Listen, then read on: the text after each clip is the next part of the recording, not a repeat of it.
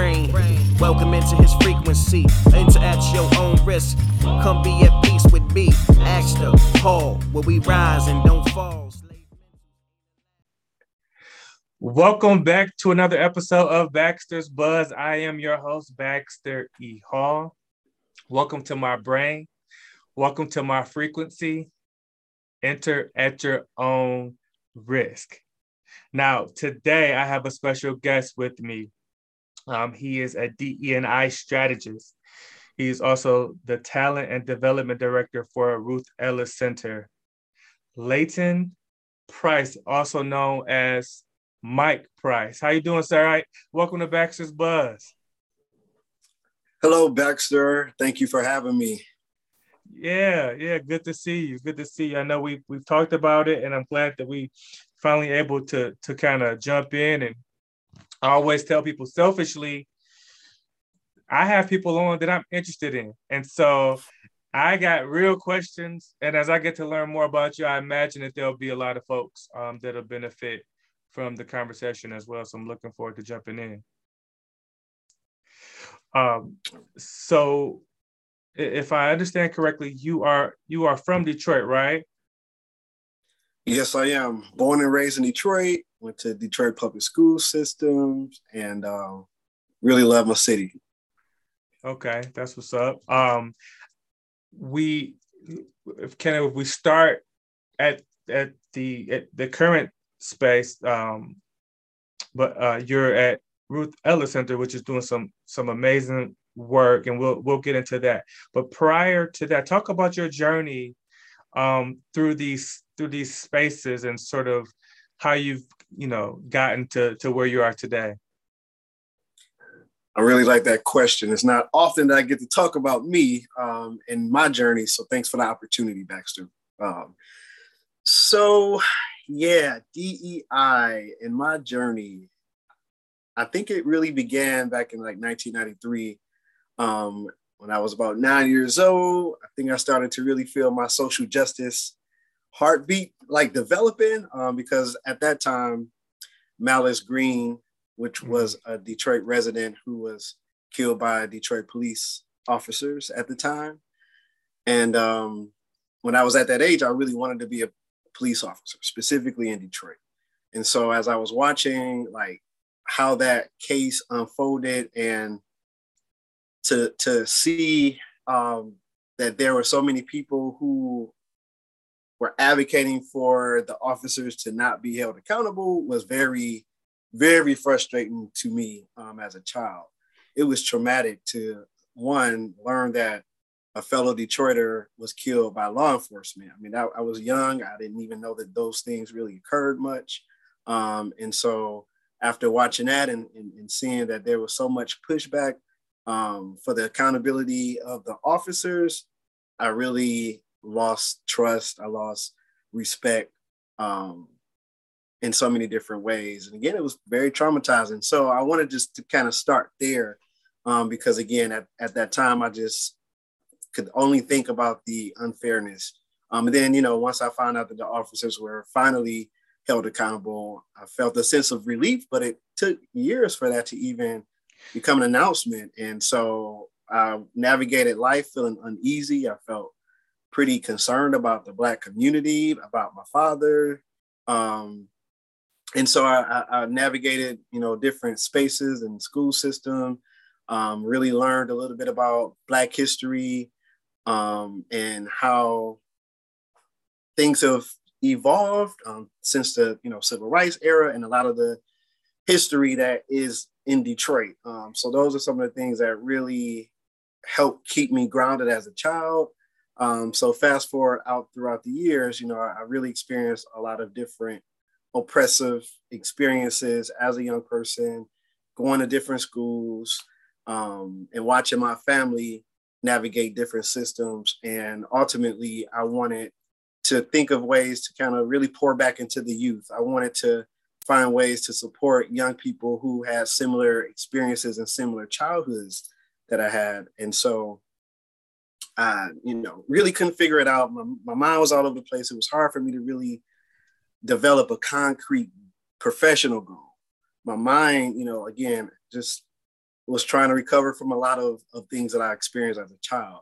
And so things were blurry. And so one day I found myself maybe 6 years as a security guard at a local university. And one day it just really came to me like, hey, perhaps you want to really find a career or start a career where you could truly work on supporting the community. And so I spoke to an advisor at a college, and they said, hey, based on the things that you're telling us, it sounds like you might want to consider human resources or human services. And so I thought about it and I said, hey, what is the difference? And basically the advisor told me one is more transferable than the other. So if you go into HR, you're less likely to, be able to move into human services. But if you study human services, there is opportunity in the future for you to possibly transfer those human service skills into an HR role. So Baxter, that was back in like 2009. And so needless to say, over the last, decade or so, I've been really taking any opportunity that I could to volunteer at social service organizations. I was a board member at a couple different human service organizations or social service organizations. When I had my first internship experience, it was in a community that primarily serves Arab Americans. I was selected that community particularly because I wanted to learn more about just cultural diverse experiences outside of my own. And so again, at a very early age throughout my whole journey, I've been really just seeking out opportunities to learn more, to figure out, what the community needs, and what I could do to really help support the community on different levels. And so again, I've spent a lot of time in different roles, from frontline all the way to executive level positions, and even as board members of a couple different spaces. So I could talk more about that, but that essentially is what my whole, background looks like.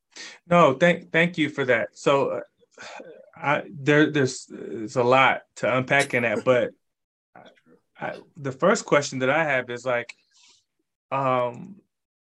sort of your upbringing. Like you talk about, you being 9 years old and the whole Malice Green,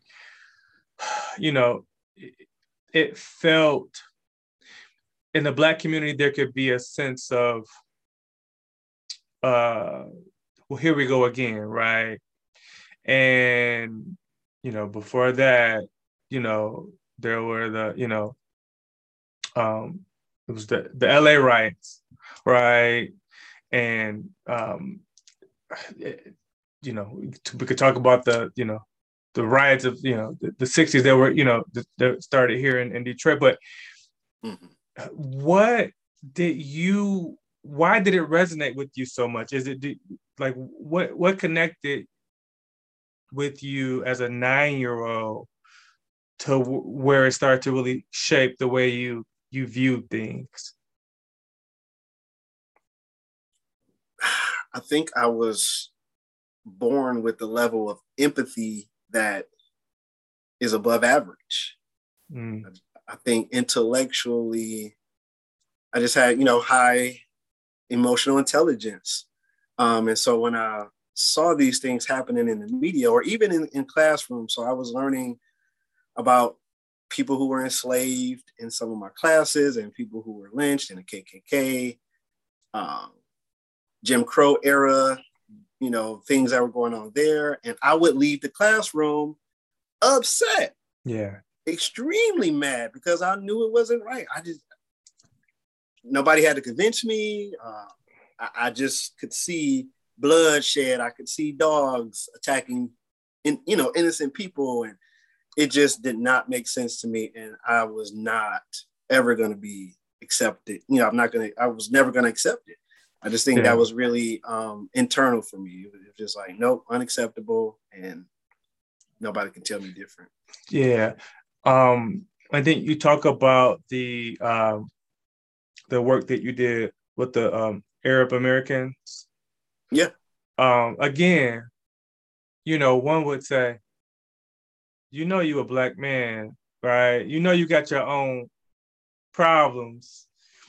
And, you know, I think about myself even to this day, you know, just trying to put pieces of puzzle together between myself, my history, right? The things that we can kind of track down. I feel like that's a full-time job, Mike. And I think it's amazing, very admirable that you decided you wanted to sort of learn about another culture, probably as you were still learning so much about your own, right?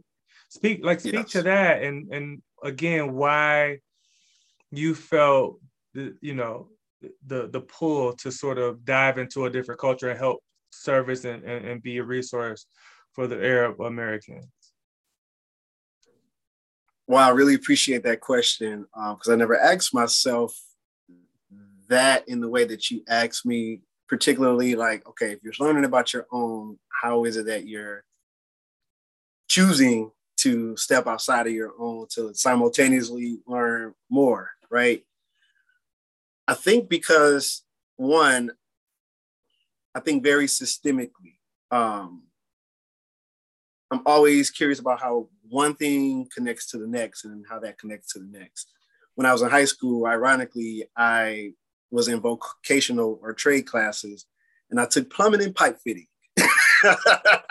I'm not a plumber. However, I kind of am still because sure. I'm looking for the leaks. I'm looking to plug the leaks. I'm looking to repair things. And sure. This is connected to that. So, I'm laughing because it's just so ironic. But anyway, I just think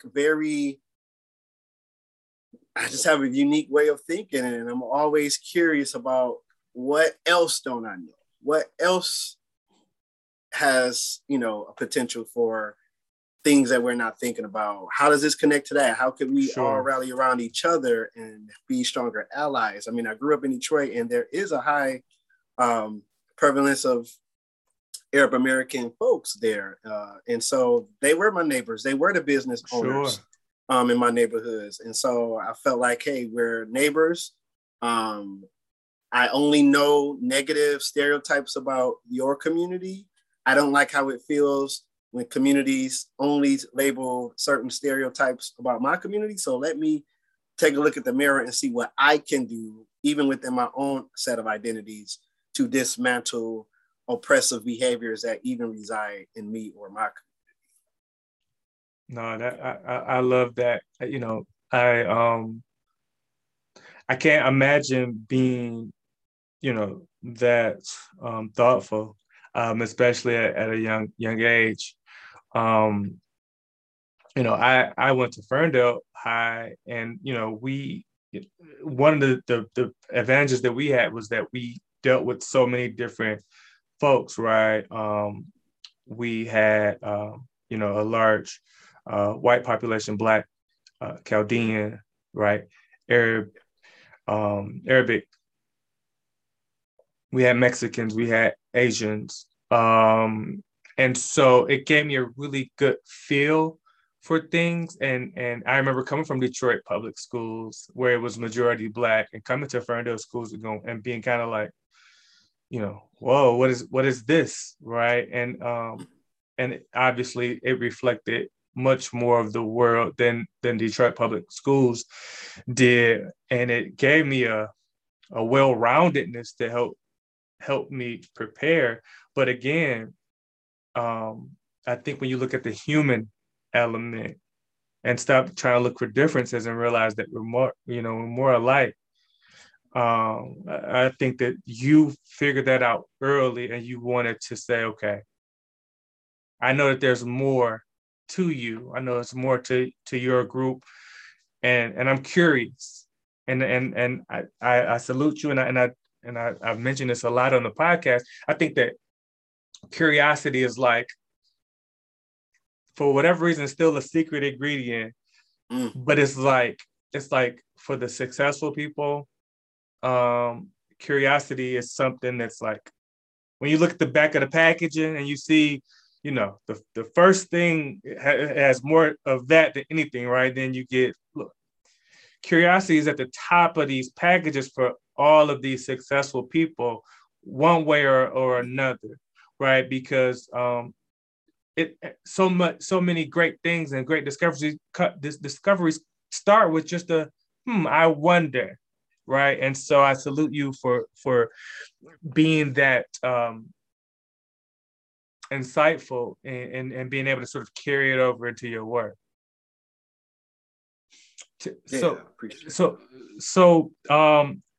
Now we'll jump ahead a bit. You know, you talked about dismantling oppressive systems.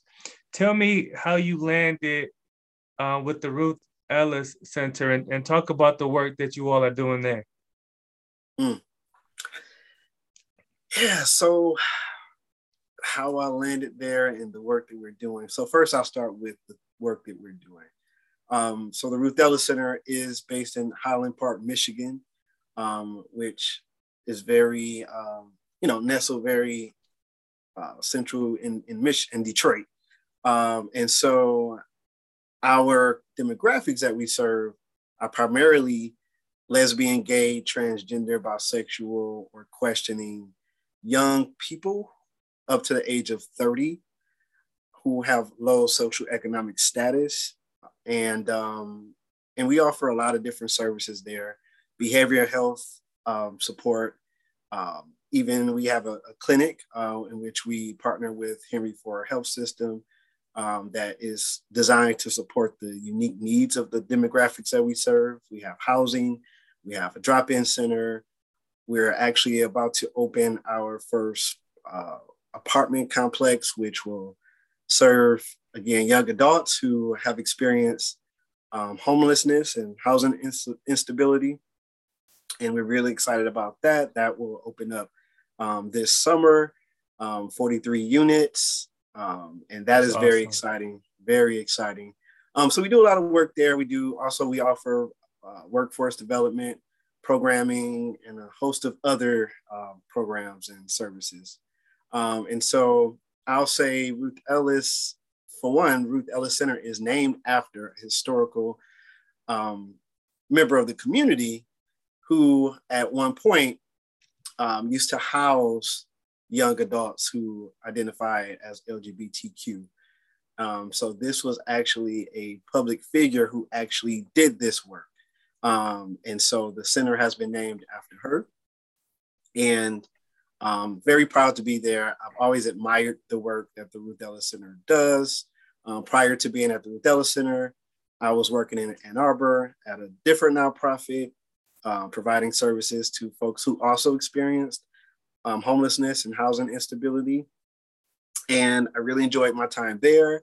I'm still connected to the folks over there. I started a lot of the EDI initiatives within that workplace. And when I wanted to basically go back to my roots, go back to my native town, I had a very, very short list of organizations that I was going to apply to. And I saw a position at Ruth Ellis Center.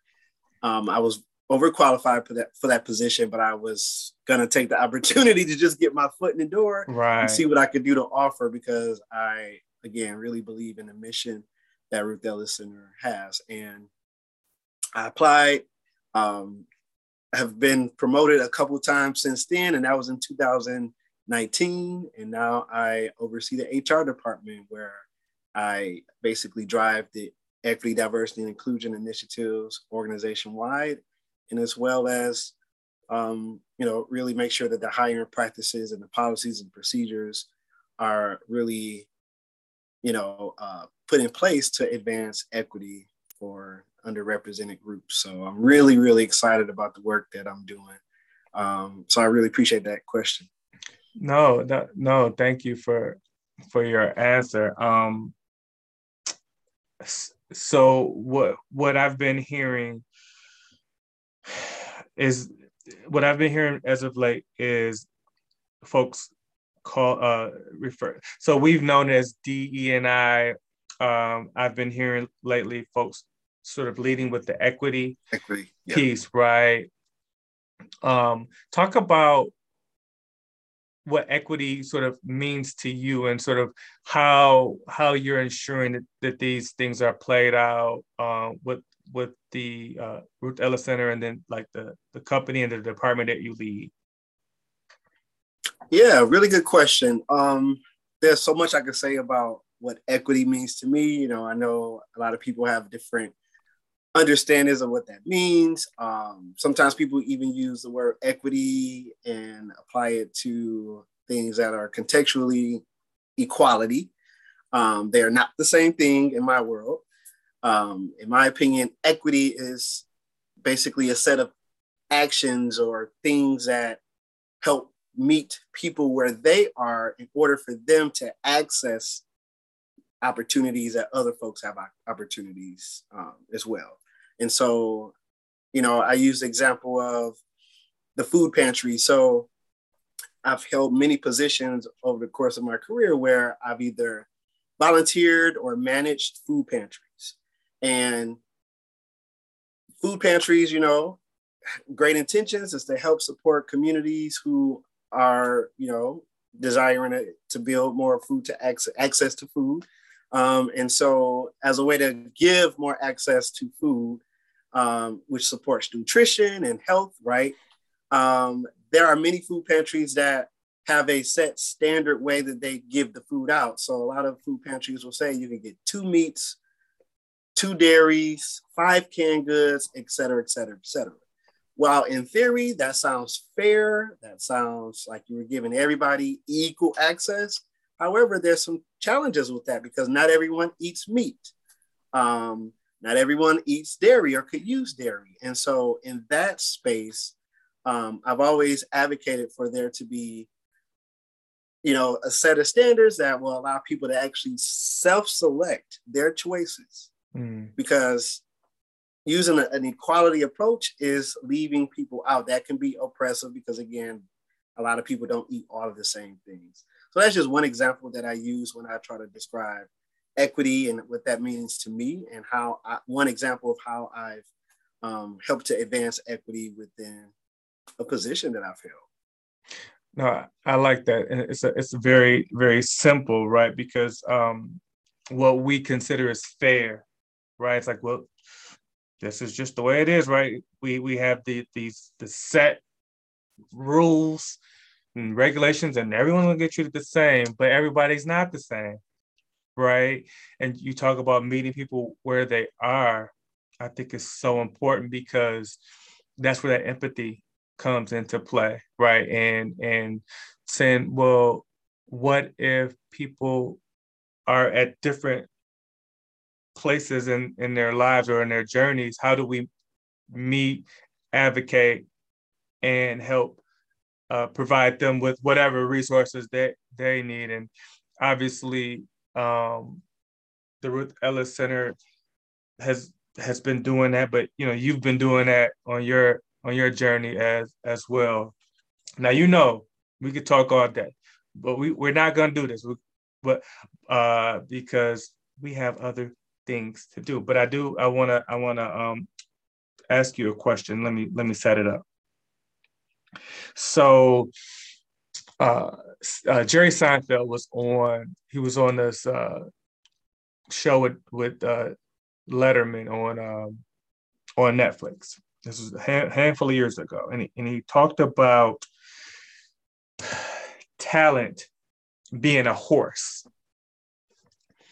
He talked about talent being a horse, and the way that you handle this horse will determine on how you'll be able to sort of handle your success that sort of comes with it, right?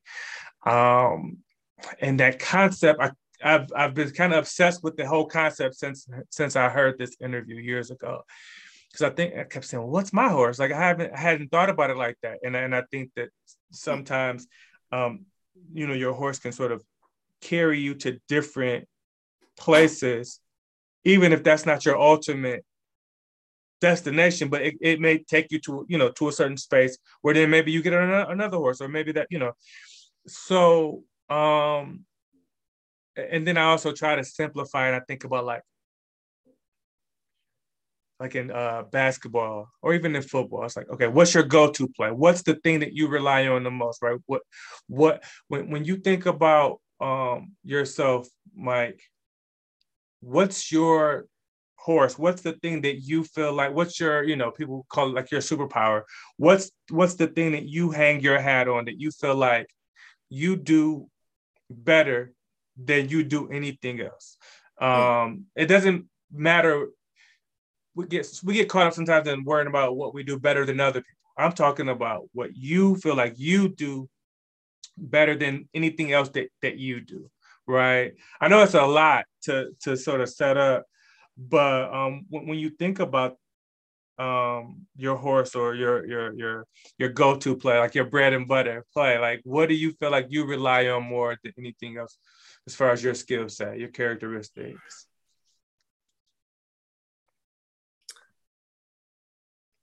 I think I have a unique ability to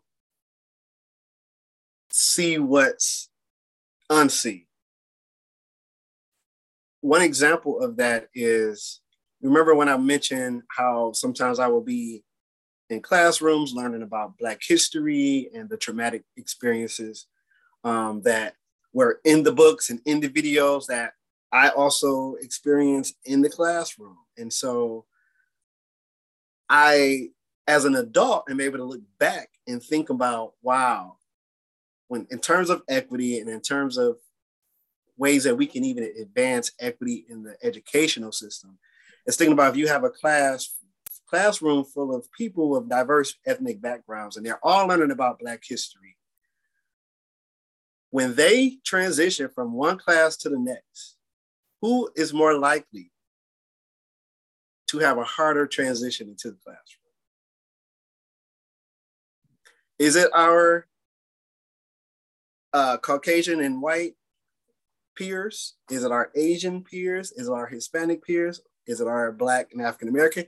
I'm not saying that I know the answer to that one way or another, but the question itself is something that I don't know if administrators in academic settings think about that.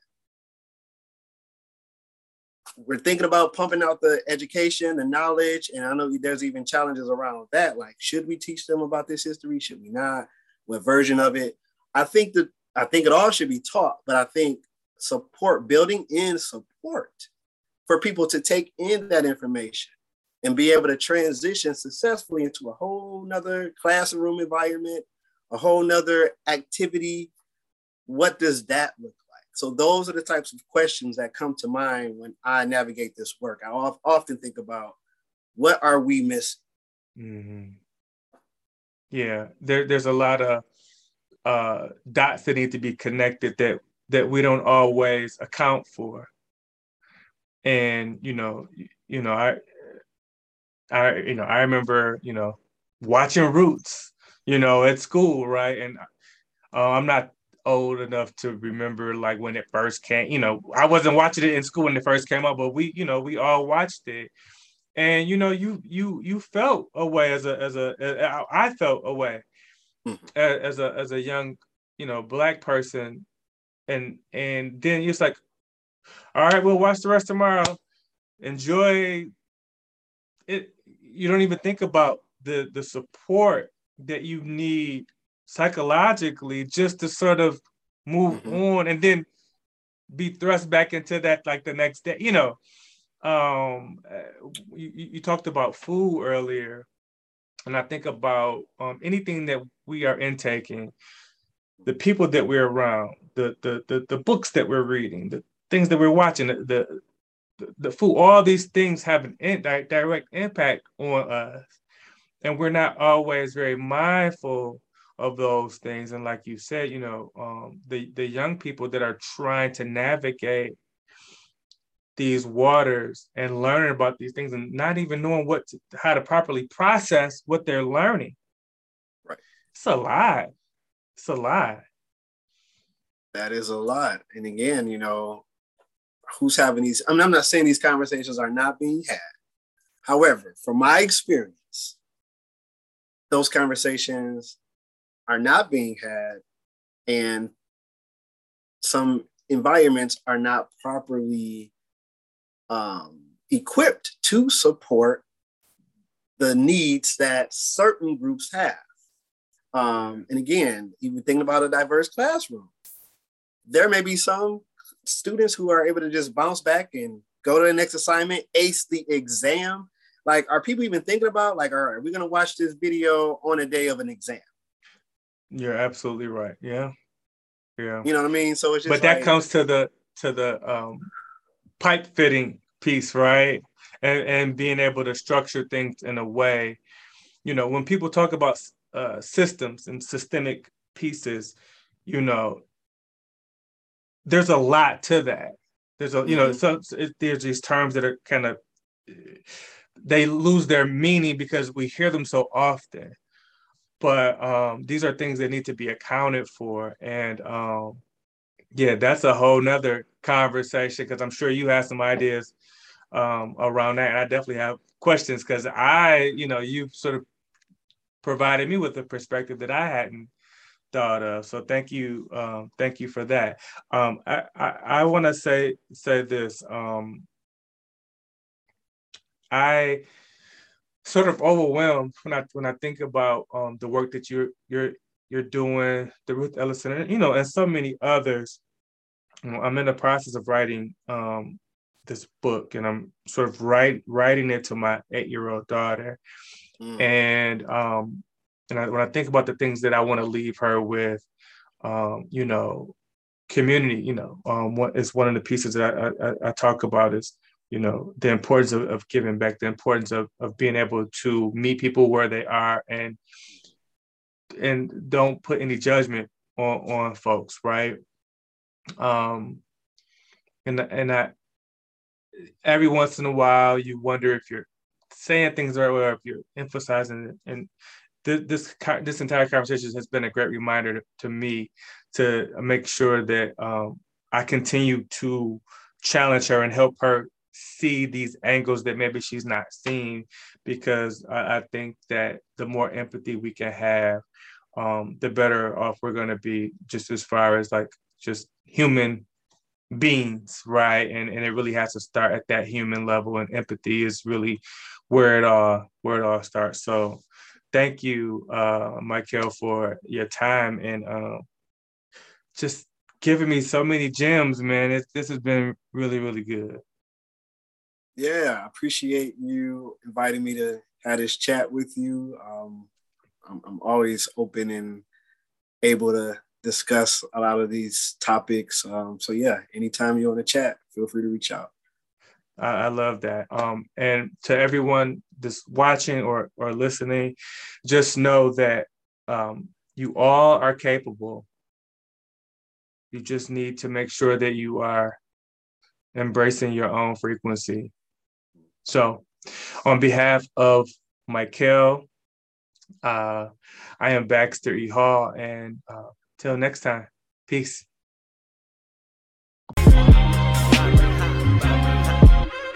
Welcome into his brain, welcome into his frequency. Enter at your own risk, come be at peace with me. Axter Hall, where we rise and don't fall.